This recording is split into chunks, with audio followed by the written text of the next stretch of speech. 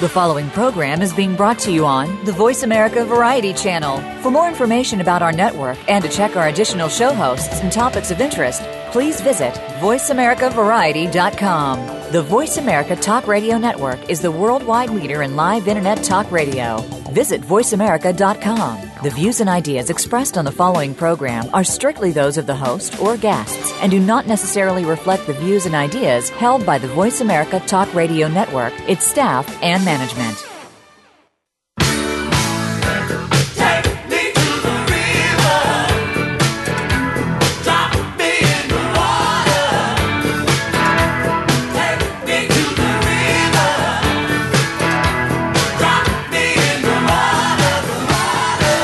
Welcome to Moyer's Environmental Dialogues, Ocean River Shields of Achilles, with your host, Dr. Rob Moyer. Find out what others are doing and what you can do to create a greener and blue planet Earth. Now, here's Dr. Rob Moyer.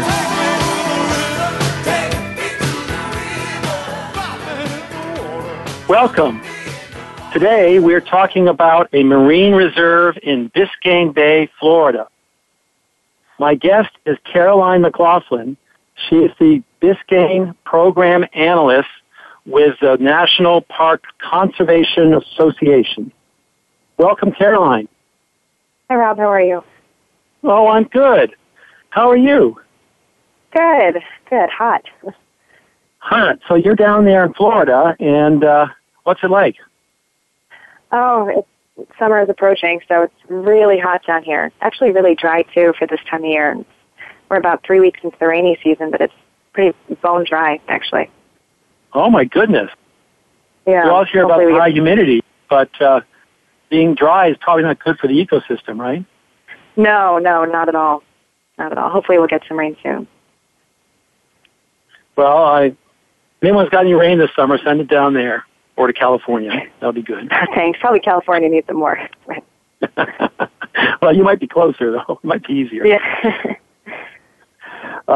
So tell us about the National Park Conservation Association. NPCA is America's leading voice for our national parks. We have about 1 million members and supporters, and our mission is to protect and enhance America's incredible system of national parks for present and future generations. We were established only 3 years after the National Park Service in 2019. And actually, 2016 is the National Park Service centennial when it will turn 100 years old.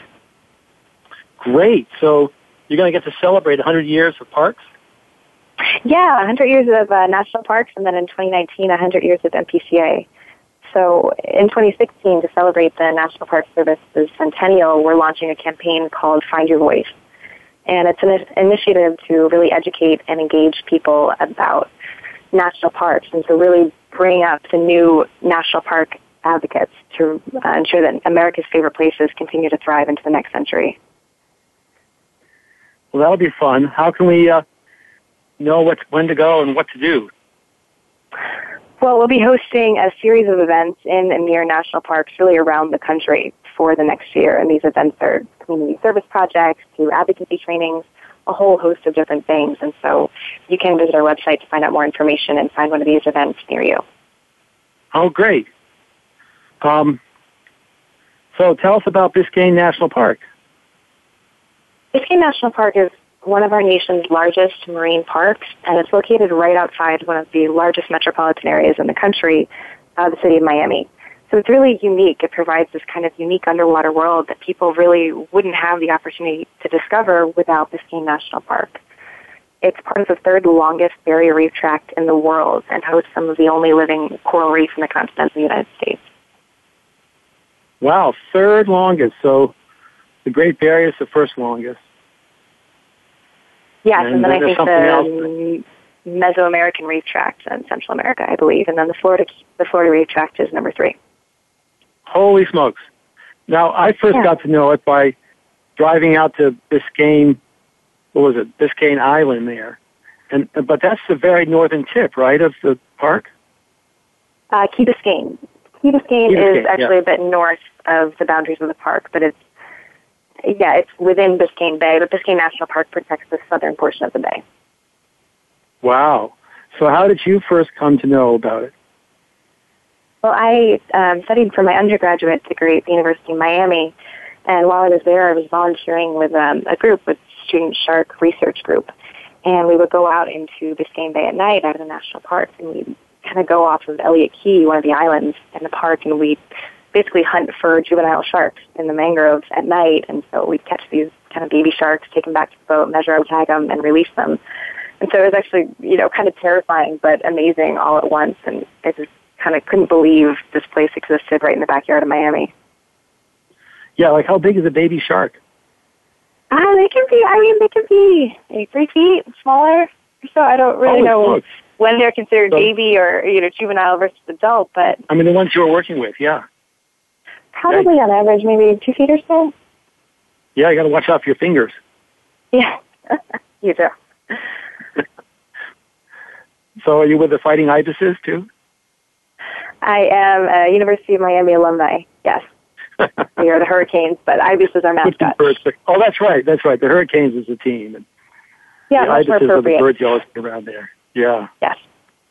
So tell us more about Biscayne National Park. The park covers about 270 square miles, and 95% of the park is water. It protects the longest stretch of mangrove ecosystem on Florida's east coast, and it's home to a whole host of different habitats. It can have mangrove shorelines, seagrass beds, coral reefs, and a unique estuarine environment in the bay. It's also home to about 42 different keys or islands. And it's really unique because directly on the shoreline of Biscayne National Park is Turkey Point Power Plant. It's the 6th largest power plant in the country, and it has 5 different power generating units, 2 of which are nuclear. And there's actually plans to expand the plant in the future, adding 2 new nuclear units, which would make it one of the largest nuclear power plants in the country, directly on the shorelines of one of our national parks. So as you can imagine, that kind of introduces a whole host of management issues. Well, yeah, there's a whole bunch of issues there because the Park Service can't oppose a power plant, but they certainly can call for responsible cooling of the water before it's put back in, or what are some of the threats you see? Well, there's a couple of different issues. Currently, there's issues, like you said, with the cooling water. Turkey Point actually has a series of cooling canals, which I think is unique, really, in the world. So they have these canals dug, and they transport the water through the canals as a mechanism to cool them. But recently, there's been issues with the temperature and salinity within the cooling canals, and this has led to kind of a series of fairly severe algal blooms. And in order to deal with this, they need to take fresh water from surrounding ecosystems to address the conditions in the canals, which, of course, is a concern when that water is needed for ecosystem restoration in Biscayne Bay and Biscayne National Park. Yeah, ecosystem management is really complicated, and this is an example where they have to address the question before they can get authorized probably to be putting water into Biscayne Bay. Absolutely. Well, they don't put the water directly into Biscayne Bay, but because they're canals, and in Florida we have this kind of porous limestone geology, there's direct connections between surface water and groundwater. So when that cooling water goes into the groundwater, you can imagine there would be connections between the groundwater underneath the park. Yes. Yeah, there it goes. More complicated again because of that. Yes, absolutely. Porous limestone that you guys are living on there. Okay, where were we? We got taken off our discussion a bit. That was really interesting. You've got a whole history, a rich history about Biscayne Bay, Florida, that goes back in time, right? Yeah, Biscayne National Park has a lot of really unique culture and historical heritage. I mean, there's stories of Spanish exploration, of pirates, of smuggling, and shipwrecks. And something really unique that exists within Biscayne National Park that's a new project is something called the Maritime Heritage Trail. It's the only underwater archaeological trail in the entire national park system, and it covers 6 different shipwrecks, allowing visitors, snorkelers and scuba divers, to follow this trail of shipwrecks, and it has underwater placards that describe the site, describe some of the history and some of the resources there. So it's really a unique project within the park that tells the story of some of the heritage of Biscayne National Park. That is really cool. And people can snorkel in? Yes, they can. We were actually out the first day that they placed the placards in the water, we happened to be out in Biscayne snorkeling and looking at some of the resources there, and so we saw this first placard literally being dropped into the water at the first site, so that was a really neat experience. So the first placard's out there. We're off. I believe they're all in. They've all been installed. Oh, they're all in. Oh, great. Yep, come down and visit. Yeah, I know. I'll wait till the snow builds up here, and then I'll come down. Then my friends will hate me because I'm there then. So what is the economic importance of Biscayne Bay? So Biscayne National Park Biscayne is National not Park, only... sorry. Oh, that's fine. It's not only preserves these really incredible ecological resources, but it's a significant economic driver for surrounding areas. And you have to think that healthy coral reefs and healthy fish are really important for surrounding economic activities. So there's a whole variety of economic and recreational activities that occur in the park, such as fishing, scuba diving, snorkeling, and boating. And there's about 500,000 visitors that came to Biscayne last year who spent about $32 million and supported nearly 460 jobs in the local area. And as a whole, the entire Florida coral reef ecosystem is worth about $6 billion annually and supports about 150,000 jobs. So you can see that it's very important when considering kind of the management and sustainability of these resources. It's not only about kind of ecological significance. You also have to think about how the surrounding economy really depends on the health of these resources. And really national parks in general are huge economic generators. They're visited by about 300 million visitors each year, and they support about $30 billion in economic activity, really comparable to the revenue of some Fortune 500 companies. Yeah, wow. So tell us about what are the animals, what are some of the animal visitors you got coming through the park there? Or what might we see if I go to the park? There's all sorts. There's wading birds, nesting birds, sea turtles, sharks, manatees, dolphins, some of my favorites. Biscayne, because of its kind of location between temperate and tropical environments, has a really high level of biodiversity. Also because it has, terrestrial, estuarine, and marine ecosystems, you have a lot of different kinds of wildlife that live in the park. There's also a whole host of threatened and endangered species. The American crocodile is really interesting. The Greater Everglades ecosystem, which includes Biscayne Bay and Biscayne National Park, is the only place in the world where you'll find crocodiles and alligators living together. And that's a good thing? Yeah. It is unless you're in the water with them, but yes, it's a great thing. It's really neat. Like, go have it, okay. Crocodiles are different from alligators because they can live in brackish or salty waters, meaning that you'll see them in bays, ponds, and coves. And actually, there's been crocodiles found further inland in the canals of Florida. We have a really kind of intensive system and series of canals, so they've been finding them a little bit further inland recently. They're finding crocodiles further inland, you're saying? A bit, yeah, and they're finding a lot more of them down in the Florida Keys, which is actually a good thing if you're looking at the management, more numbers coming back. So more sightings is actually a positive thing, yeah. Yes, that's wonderful. Now, are crocodiles known for killing people recently? No, not that I've heard of. Not the American crocodile. It would be big news in the park if someone got nipped by a crocodile, I think. That would be huge. So not to my knowledge. That's reassuring because us here in New England are thinking, why do people live in Florida? Because the crocodiles down there. People down there say, why do we live up here? Because of snowstorms. And so we go back and forth. But, you seem to have the better deal of it because the crocodiles aren't biting you as much as the snow bites us. So. Exactly. So we're happy down here with our pythons and crocodiles. But the pythons aren't in the Biscayne Park, are they? No, they're not. The pythons are an invasive species that's kind of overtaken the Everglades. But no, they're not found in deep in the Everglades. So to go to Biscayne Park, you can assure your family that there are no pythons. And don't go wandering off from parents for fear of crocodiles or something. So you've got a lot of other neat stuff in there. How about, we were talking earlier about small-tooth sawfish. Yeah, small-tooth sawfish. These are one of my favorite animals. They're very, very rare. They're endangered. And they're really a cool animal. They're part of a family of rays. They kind of look like sharks, but they're actually rays. And they have this long, flattened rostrum or nose that actually looks like a saw because it has lines of teeth covering it. Populations today are only about, between 1 and 5% of what they were historically, and most of them are found in South Florida. Recent studies, though, have shown something really cool. I mean, typically they reproduce male-female, but they've shown studies that these species are capable of virgin birth, essentially where they reproduce independently. I mean, there's no dads.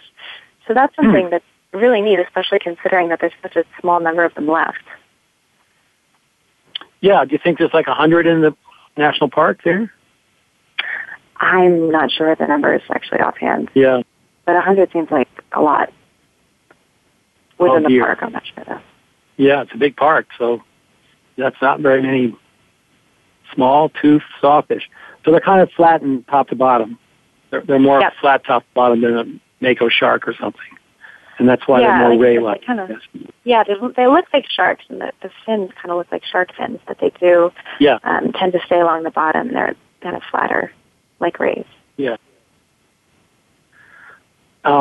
What's some of the more common sharks? You have like nurse sharks quite a bit. Probably most frequent would be nurse sharks. They have lemon sharks, bonnet heads. Bonnet heads kind of look like baby hammerheads. Hammerhead sharks. I would imagine tiger sharks. I know they happen in the Keys. But if you're out snorkeling or diving, really no need to worry at all. The shark you're most likely to see is a nurse shark, and they're very docile and kind of stay along the bottom. Lounging around the bottom there, yeah. Yeah. Well, that's, I'm ready to go. Yeah. But what's fun is to go snorkeling on the coral reefs. And I always get a kick over seeing parrotfish around there. So tell us a bit about the coral reefs. Coral reefs, I mean, that's also my favorite place to go in the parks, is to kind of get in the water and see some of the coral reefs there.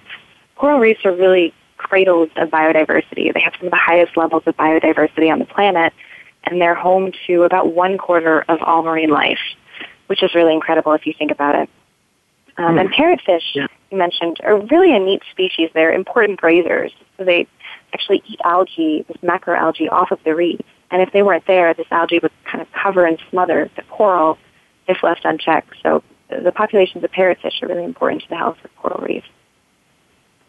And you've got a pretty good population there? I believe so. Yeah, otherwise you'd see really shaggy coral reefs and stuff. Mm-hmm. Exactly. And then one of my favorite ones is the elkhorn coral. Yeah. Remind us what that looks like and stuff. Elkhorn coral is really neat. It's a type of threatened coral that grows within Biscayne National Park, and it's found all throughout the Caribbean.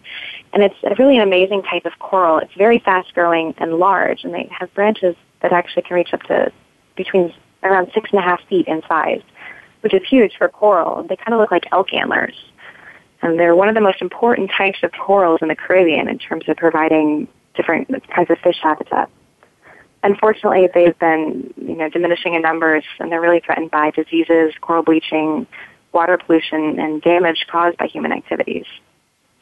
You mean like boats bump into them? I'm sorry? You mean like boats bump into them? Yeah, when you have collision with boats, with anchors, even collision with kind of fishing gear and lines can make corals more susceptible to diseases. And so this isn't unique to elkhorn, it's all corals. So there's really a whole host of threats that are impacting them. But within Biscayne National Park, there's this really unique stand of elkhorn coral. I mean, I've been diving in a lot of different places, and I've never seen anything quite like they have in Biscayne. There's just these huge intact stands of elkhorn on the bottom, and you really kind of feel like you're on another planet. We were out snorkeling last summer, and it's kind of a bittersweet story, and this is the first time I ever saw these stands at Biscayne National Park. And unfortunately, we found out that, maybe a month or two after we were in the water there was a really severe coral bleaching event, and about 96% of those corals died. So we were the last people to see them. Yeah, which is really, really devastating when you think about those numbers. That's very sobering. And so it speaks to how we have to manage better, right? Yeah, absolutely. I mean, bleaching is really a huge problem for corals worldwide.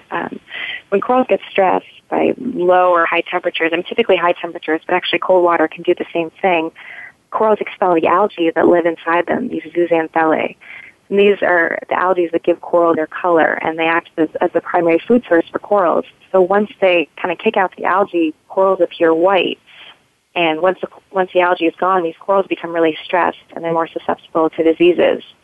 And, if the stress caused by the bleaching isn't too severe, or the bleaching event doesn't last that long, there's a chance for recovery. But if the algae loss is prolonged and the stress continues, corals will eventually die. Yeah. So there's much to do in Biscayne National Park.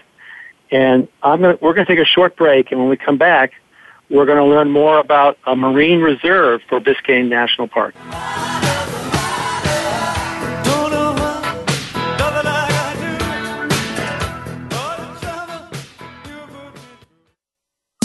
Streaming live, the leader in Internet talk radio, VoiceAmerica.com.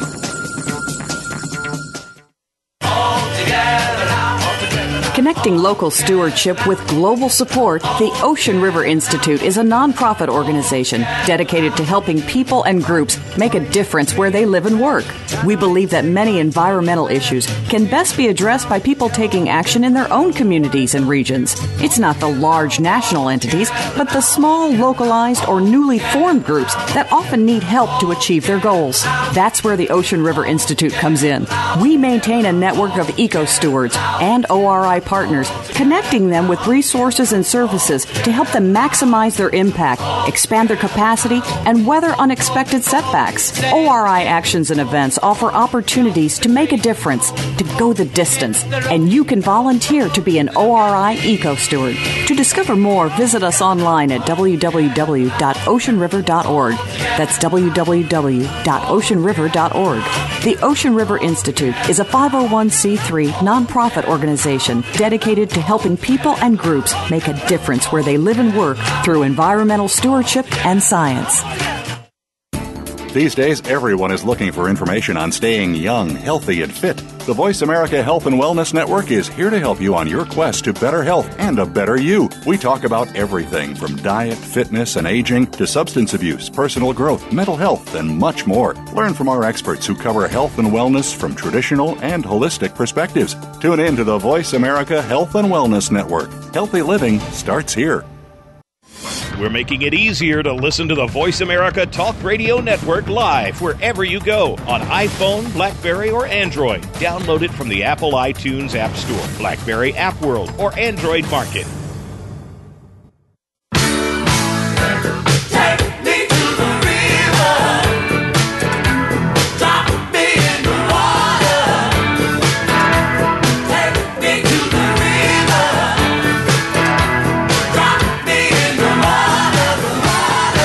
You are listening to Moyer's Environmental Dialogues. To participate in today's discussion, you're welcome to call into the program at 1-866-472-5788. Again, that's 1-866-472-5788. You can also send an email to rob@oceanriver.org. Now, back to Dr. Rob Moyer. Hi, we're back talking with Carolyn McLaughlin. She's the Biscayne Program Analyst with the National Park Conservation Association. Hi, Carolyn. Hi, Rob.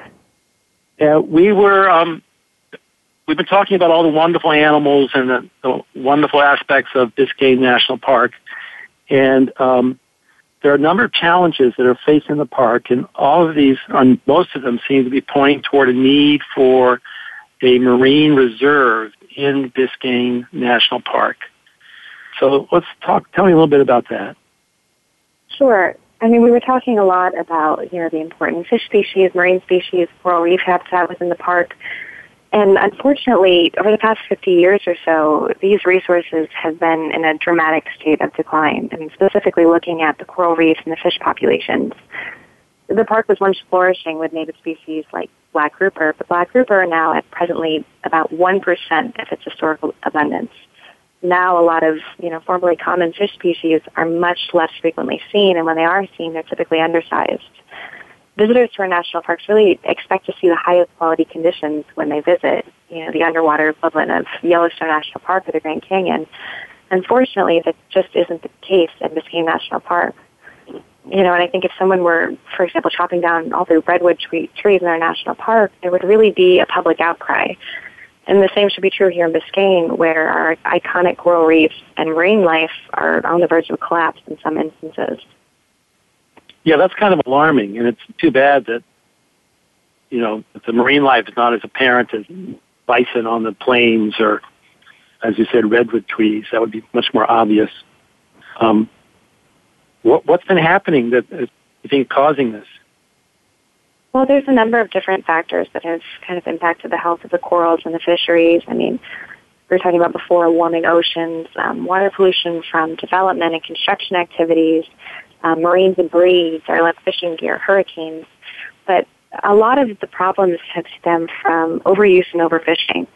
So looking at South Florida, there's just been a huge explosion in population down here over the past 50 years or so. For example, if you think about that, more people, more fishing boats, right? And so the number of recreational fishing vessels in South Florida has grown by about 750% between 1964 and 2014. Over 50 years is a huge increase, yeah. Exactly. Well, that's a double-edged sword because the National Park System gets their funding on how much public access they provide, how many Americans come into the park. So on the one hand, it's great to have, a park next to a big urban area and to experience more people. But, and that's half of their mission, I guess. And the other half of their mission is conservation. So I don't know, how do we reconcile that? Exactly. That's a challenge that the National Park Service faces in making management decisions. They have this dual mandate. They have to uphold both conservation and recreation, and at times these can come into conflict. And so in Biscayne National Park, again, like you said, public access is very important. Recreational fishing opportunities are extremely important, and these will not be going away. But what the Park Service is trying to do is to figure out how to manage these activities and how to manage visitor access in a way that it doesn't impact the sustainability and the health of the resources within the park. So other parks have put up pegs underwater where you can tie on so you don't throw an anchor over, because anchors are probably not a good thing in your park. They have something similar in Biscayne throughout the park, mooring buoys. So exactly like you said, you tie up to them, you don't have to drop anchor, there's less of a chance of being damage from the anchors to the coral reefs and seabeds. Do you have seagrasses in Biscayne Park? Yeah, extensive seagrass meadows. And these are really important habitat types. They also hold sediment down to control erosion and things like that. But when you have boats running through there, a lot of times this is really shallow water. I think the average depth of the water within the bay itself is about 6 feet. And so people typically can frequently scar the seagrass beds, basically run aground and churn up some of these really important seagrass habitats. Yeah, I've seen it when they drop an anchor and then the anchor chain rotates, a 20-foot circle or 20-foot radius, so 40-foot diameter, ball patch into the grasses because they didn't use the buoys, like you said. Yeah, and I mean, there's a lot of safe, conscientious boaters out there that follow the rules and regulations and have minimal impacts in the parks. But again, it's looking at the negative impacts that some of these activities have and figuring out how to conserve the resources while also providing these opportunities. And you're challenged by technology, right? Yeah, a lot of it's not only the number of fishing boats, but it's technology. I mean, think about the new things that are out there. There's fish finders, there's GPS, there's computers, there's new types of fishing gear. And so it's not only that there's more people, it's that we're better at catching the fish. And so yeah, that's the worst of it. Just to give an example of what has changed since. I mean, for every 20 fish people caught back in 1960, only one fish is caught today. And we have about That's 70. not very good fishing there. No, it's not. It's not a reflection on technology, is it? What's that a reflection of? It sounds like there are no more fish. Well, that's part of the problem. Is there are fish left, but again, the fish you see are much less abundant and frequently undersized. Yeah. I mean, typically they're smaller than regulations allow for them to be caught. So it's a huge problem. So I mean, looking at black grouper, the size yeah. So if you look at just black grouper, for instance, the size of black grouper today is about 40% of what it was 70 years ago. Hmm. But again, there's fewer fish and they're getting smaller. Something needs to be done. Exactly. And, something needs to be done. You know, most of the species there apparently are overfished. And the environment is degrading, so it's not a good situation for those fish.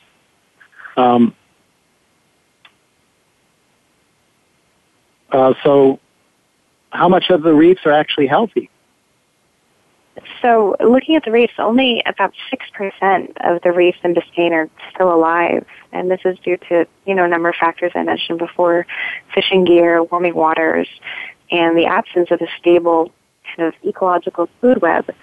If you look at the impacts of fishing or the number of fish on the ecosystem, it's very important that it's not just that you look at these things holistically. You look at it kind of as an entire ecosystem. So it's not just the number of fish. It's not just the number of corals or the health of the seagrass beds or whatnot. You have to look at these things as a whole. And if the health of one is in decline, it's invariably going to impact the health of another part of the ecosystem. Yeah. It's all interrelated like that. Exactly. And,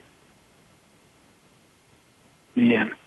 So we need a general management plan that addresses all, it's comprehensive. And so to get there, you have to do a planning process. So tell me about that. Exactly. So Biscayne National Park is at the end of its general management planning process. And so a general management plan is basically a framework. It's a blueprint for park management that should really guide how the park is managed for the next 20 years or so. And so Biscayne, after they commissioned a study back in 1999 or 2000 to look at the health of the resources, and what they found was, again, what we were talking about before, that the resources have been severely degraded and that some were even on the verge of collapse. And so the Park Service realized that they had to do something. Strong action needed to be taken in order to protect the resources of Biscayne National Park. So in drafting this general management plan, it's been about a 15-year process overall, which is a very long period of time for something like this. And it's included a whole host of public workshops, public engagement opportunities for people to provide input into it, and also really careful examination of some science-based research. And I know that they've been taking new science and new data into account kind of throughout this process. And so what they came up with essentially is a marine reserve. And they thought that a marine reserve is really one of the best, fastest, and most effective ways to protect the coral reef ecosystems in Biscayne National Park. Wow, yeah. So what about the reserve? So a marine reserve. Oh, wait, let's back up a minute. There must have been significant conflicting groups that were slowing down, because all of them want more science, right? Exactly. Or more data? Well, kind of. You're absolutely right when you say that there's been some conflict and opposition and, differences of opinion in regards to the general management plan, which is why part of the reason why it's taken 15 years to come to a conclusion. The Park Service released the first draft of the plan back in 2011, and it contained a marine reserve, basically no fishing area, to protect some of the coral reef ecosystems in the park.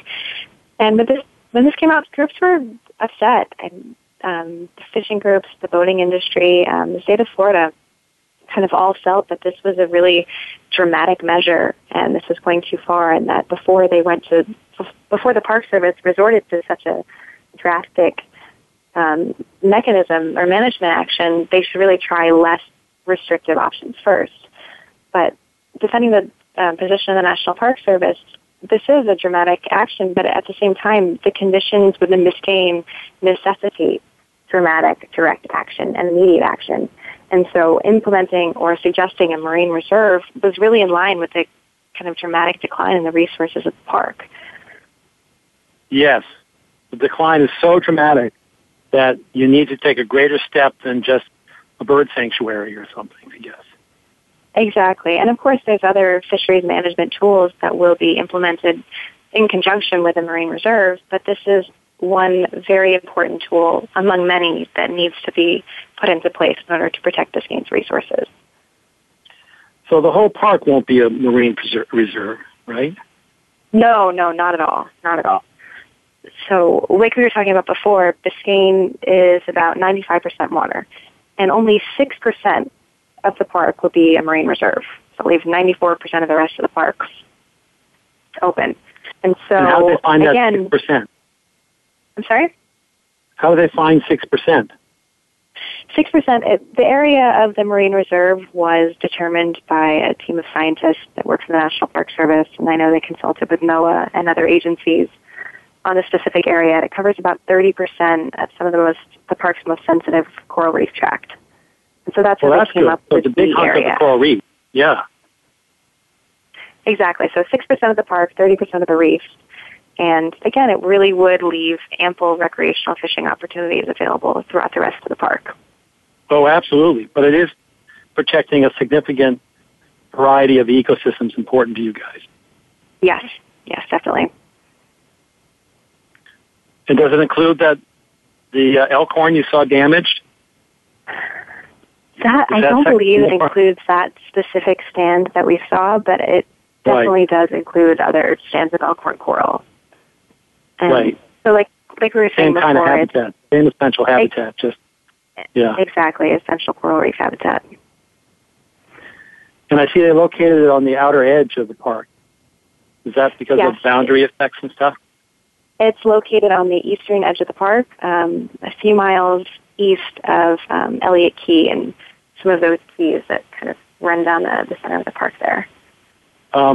This is really exciting that they're moving toward a park and a reserve, And we're going to take a short break and learn more about the benefits of building a marine reserve in Biscayne National Park.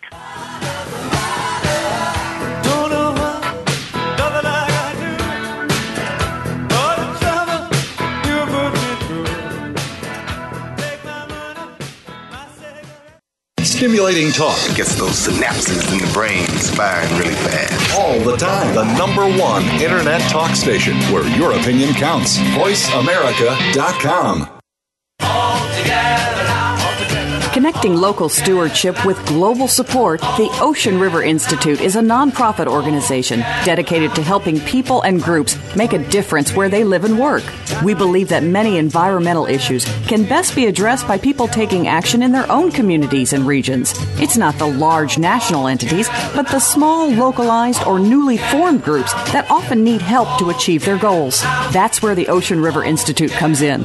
We maintain a network of eco-stewards and ORI partners, connecting them with resources and services to help them maximize their impact, expand their capacity, and weather unexpected setbacks. ORI actions and events offer opportunities to make a difference, to go the distance, and you can volunteer to be an ORI eco-steward. To discover more, visit us online at www.oceanriver.org. That's www.oceanriver.org. The Ocean River Institute is a 501c3 nonprofit organization dedicated to helping people and groups make a difference where they live and work through environmental stewardship and science. Voice America presents a new kind of health awareness talk show, the Sharon Kleina Hour, Health, Environment, and the Power of Water.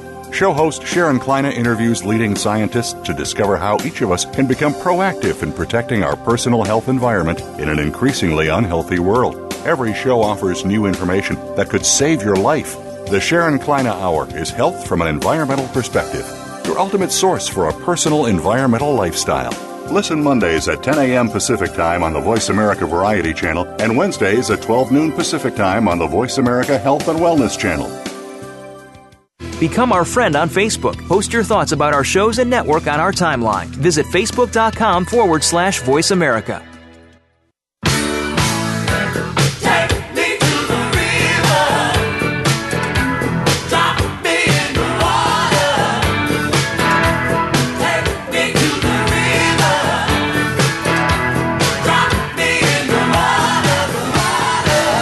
listening to Moyer's Environmental Dialogues. To participate in today's discussion, you're welcome to call into the program at 1-866-472-5788. Again, that's 1-866-472-5788. You can also send an email to rob@oceanriver.org. Now, back to Dr. Rob Moyer. Hi, we're talking with Carolyn McLaughlin of the Biscayne. She's the Biscayne Program Analyst with the National Park Conservation Association. Carolyn, how can people learn more about your work? You can learn more about our work by visiting our website, npca.org. And also, if you want to receive kind of alerts, updates, or opportunities for action items, you can sign up for our action alerts at npca.org/get-involved/action-center. Or you can Google NPCA Take Action in case you didn't get that. Yeah. Say that again. You could Google what? NPCA Take Action. Take Action, NPCA. Well, the National Park Conservation Association is a really sterling, great group. They were good to fly me to Washington to walk on the Hill and talk about great waters and help to protect our shores from illegal, unreported fishing and to stop offshore drilling off of the Atlantic Ocean that they're worried about and stuff. So it's really fabulous group that you are working with there, the National Park Conservation Association. We're talking about a marine reserve for Biscayne National Park. And Caroline, what are some of the benefits of having a reserve? There are many. So marine reserves are essentially no fishing areas that prohibit the extraction of any kind of natural resources. So boating, swimming, diving, snorkeling, all of these activities are still allowed within the reserves, but you can't fish. So marine reserves offer really quick and effective ways to protect the coral reef ecosystem at Biscayne National Park. They can protect coral reefs, the structures, and provide a refuge for fish populations, and actually can create better fishing opportunities outside of the reserve. So if you have kind of more fish, larger fish than the reserve, clearly they're not going to stay within the boundaries, so they can spill over outside of the reserve. And in fact, some of the best fishing spots in the world are located just on the boundaries of marine reserves. So marine reserves also can reduce impacts from marine debris and damage to reef structures that can be caused by boat groundings and anchorings. And something else that's really important to Biscayne National Park in creating this marine reserve is providing an enhanced visitor experience. They want to provide an area in Biscayne where snorkelers and scuba divers have the opportunity to experience a vibrant coral reef ecosystem, a vibrant coral reef that is subject to fewer impacts from fishing and the extraction of resources. So really creating a marine reserve, exactly. Go ahead. It will basically just help bring back more fish to Florida and help to improve the health of the park's coral reefs. This is really a tried and true method that has been tried in different ecosystems all over the world. I mean, there's decades of scientific research supporting their ability to work quickly. And just 70 miles south of Key West, kind of in the neighborhood of Biscayne, in Dry Tortugas, marine reserves there have shown very significant successes in just a few years.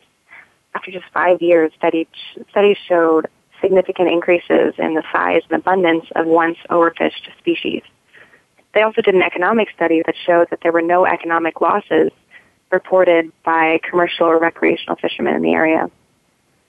Wow, that's counterintuitive. And that's because of the spillover effect, or perhaps. Yeah, I mean, there's a lot of factors that play into that, but exactly. Marine reserves can really help protect fishing opportunities for the future. By providing this refuge area, you're going to ensure that there's more healthier, larger fish in other areas. Bravo. One would hope that if just, 1/3 of the coral reef portion that's a marine reserve, does do well, that people will allow it to grow, north and south over some of the other portions of coral reef or something. But, yeah. Hopefully it won't take you 15 years to figure that one out. We'll see. I know there's going to be a very intensive research and monitoring plan going into place along with the Marine Reserve, and so they're going to have, scientists in there testing, researching, and kind of coming up with these numbers and showing what the impacts of the reserve are. Right, monitoring very carefully. But we have the experience of the Keys National Park down there where there was huge resistance to a reserve, and now the fishermen are all proud of it. Yeah, actually, there was a lot of, you're right, I mean, the marine reserves that went in the Dry Tortugas, there was one in the Dry Tortugas National Park and one in the Florida Keys National Marine Sanctuary, and there was a huge uproar before that happened, and people were concerned about, fishing opportunities and access and whatnot, and now a lot of people, after seeing these benefits and seeing the results of research, have gotten on board. We work quite closely with an angler who lives in a community very close to Biscayne National Park, and he was against the idea of marine reserves at first when they were looking at putting one in Dry Tortugas, and now he's one of our most vocal advocates in support of the Marine Reserve in Biscayne. That's great. Experience does make a difference when you can see something working instead of just worried about the change. Exactly. And you were saying earlier that there was significant pushback for having this reserve set up like 3 or 4 years ago. Yeah, so we talked a little bit about the planning process. Oh, yeah. What happened was the Park Service, when they released the initial or the first draft of this plan in 2011, like I said, there was a great amount of backlash and opposition. And in 2012, members of Congress actually called a hearing on it to talk about public access in national parks. And so, the Park Service was brought in. The angling advocate I actually spoke up, went and spoke on behalf of the Marine Reserve there. But they really, asked a lot of tough questions about this issue. So after that happened, the National Park Service kind of went back, sat down with the state of Florida, and came up with 2 new alternatives for management, 2 different ways of kind of protecting the coral reefs that didn't involve a marine reserve. And what happened was they released these 2 new alternatives in 2013, and let me tell you, everybody hated them. At least the one that was promoted at first, or the preferred alternative at first. Fishermen hated them, the conservationists hated them. Everybody hated it. So that was a sign that they really had to look elsewhere. So they were also considering kind of a lottery system, and that was a system I was talking about that people just couldn't understand. It was a permitting system based on a lottery that was very confusing and complicated and expensive to manage. So the National Park Service was also looking at a seasonal closure. So what about we have this area similar to the Marine Reserve area, and it's closed to fishing during the summer. Well, what happens is when this occurs, when you have a seasonal closure of fisheries, the first day of that open season, people are out there in mass. They're out there in huge numbers, and what happens is something called the Derby effect. Because there's such high pressure at the end of the closed season, it really can just get rid of any benefits that were there from having the closure. And so these seasonal closures have not been shown to provide great benefits to fish populations. So after listening to all these comments and looking at all the science that, informs how to manage these types of ecosystems, the Park Service decided, okay, we've looked at different things, we've talked to the state, we've talked to the public, and we believe a marine reserve is still the best way to go. And so about maybe 3 weeks ago or so, on June 5th, I believe, the Park Service released the final general management plan, which does contain a marine reserve. Bravo. Yeah, really exciting. This is really exciting. This is something we've supported for over 15 years. But it's not law yet. So what has to happen now? Now what has to happen is, so basically after the final plan is released, there's a 30-day holding period, for lack of a better word. So they have to wait 30 days, see if there's any new significant groundbreaking information that was not included in the plan. And then after this 30 days, the Park Service will sign a record of decision. Now, after that, they have to go through a rulemaking process and hold additional public meetings, ultimately to institute a regulation that will formally establish the Marine Reserve. and that's expected to happen sometime in 2016.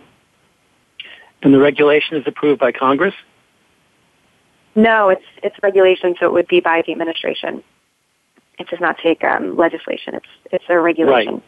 So there's a couple different pathways they can go down to get this regulation on the books, but it does not have to go through Congress. So what can people do to help create this marine reserve? Well, if you are in Florida, you can contact your members of Congress and tell them you support a marine reserve in Biscayne. And you can also contact the National Park Service and thank them for their dedication and their leadership in creating this marine reserve. I mean, we've had a lot of support from our members and supporters, from different members of the community for this marine reserve throughout the entire process. Over 90% public support was there for a no-fishing marine reserve zone. I think throughout the process, the Park Service received about 43,000 pieces of correspondence on this issue. And so the local county, Miami-Dade County, has passed a resolution in support of the marine reserve. We also got a letter in support of the reserve from some world-renowned marine experts, including Dr. Sylvia Earle, Jean-Michel Cousteau, and Dr. Jeremy Jackson, who's an expert on coral reefs in the Caribbean. Also interesting is there's also fishermen who support the reserve. There's a group of local fishing experts down here. These are world record-holding fishermen and boating captains.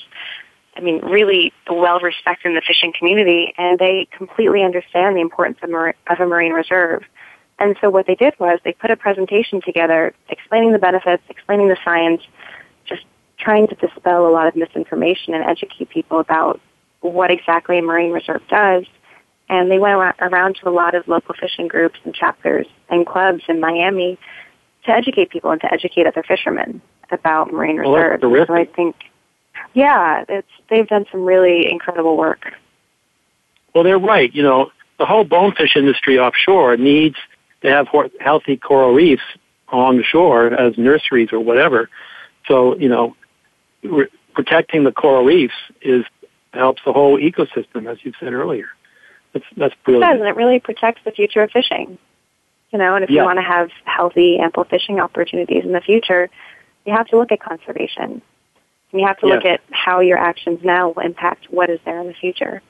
And so I think the decision to implement a marine reserve in Biscayne National Park will help protect the coral reef ecosystems and will help bring more fish back to Florida.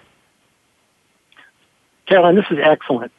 The Ocean River Institute really supports your work, and we're setting up on our website a way that you can send a letter to your national representative in Washington in support of the Biscayne National Park. And, of course, we always invite you to sign up for our e-alerts as well. But I want to thank you, Caroline, for telling us about all this. And tell us again how people can keep in touch with you. You can sign up on our website. You can sign up for our e-action alerts. If you just Google NPCA Take Action, it will bring you to our website. You can enter your email and get updates not only about Biscayne National Park, but about other issues facing our national parks all around the country. Excellent. So thank you for telling us about the need for marine reserves in Biscayne National Park in Florida. Thank you so much for having me. I really appreciate the opportunity to talk to you about this. Well, it's been a most interesting show, and thank you very much. And for everyone who's been listening, thanks a lot. Yeah, thanks for listening. Until next time, please try to be a better steward of our natural resources. Thank you. Thanks again for joining us this week on Moyer's Environmental Dialogues. Please tune in for more with Dr. Rob Moyer next Thursday at 12 noon Pacific Time, 3 p.m. Eastern Time on the Voice America Variety Channel. We'll talk again then.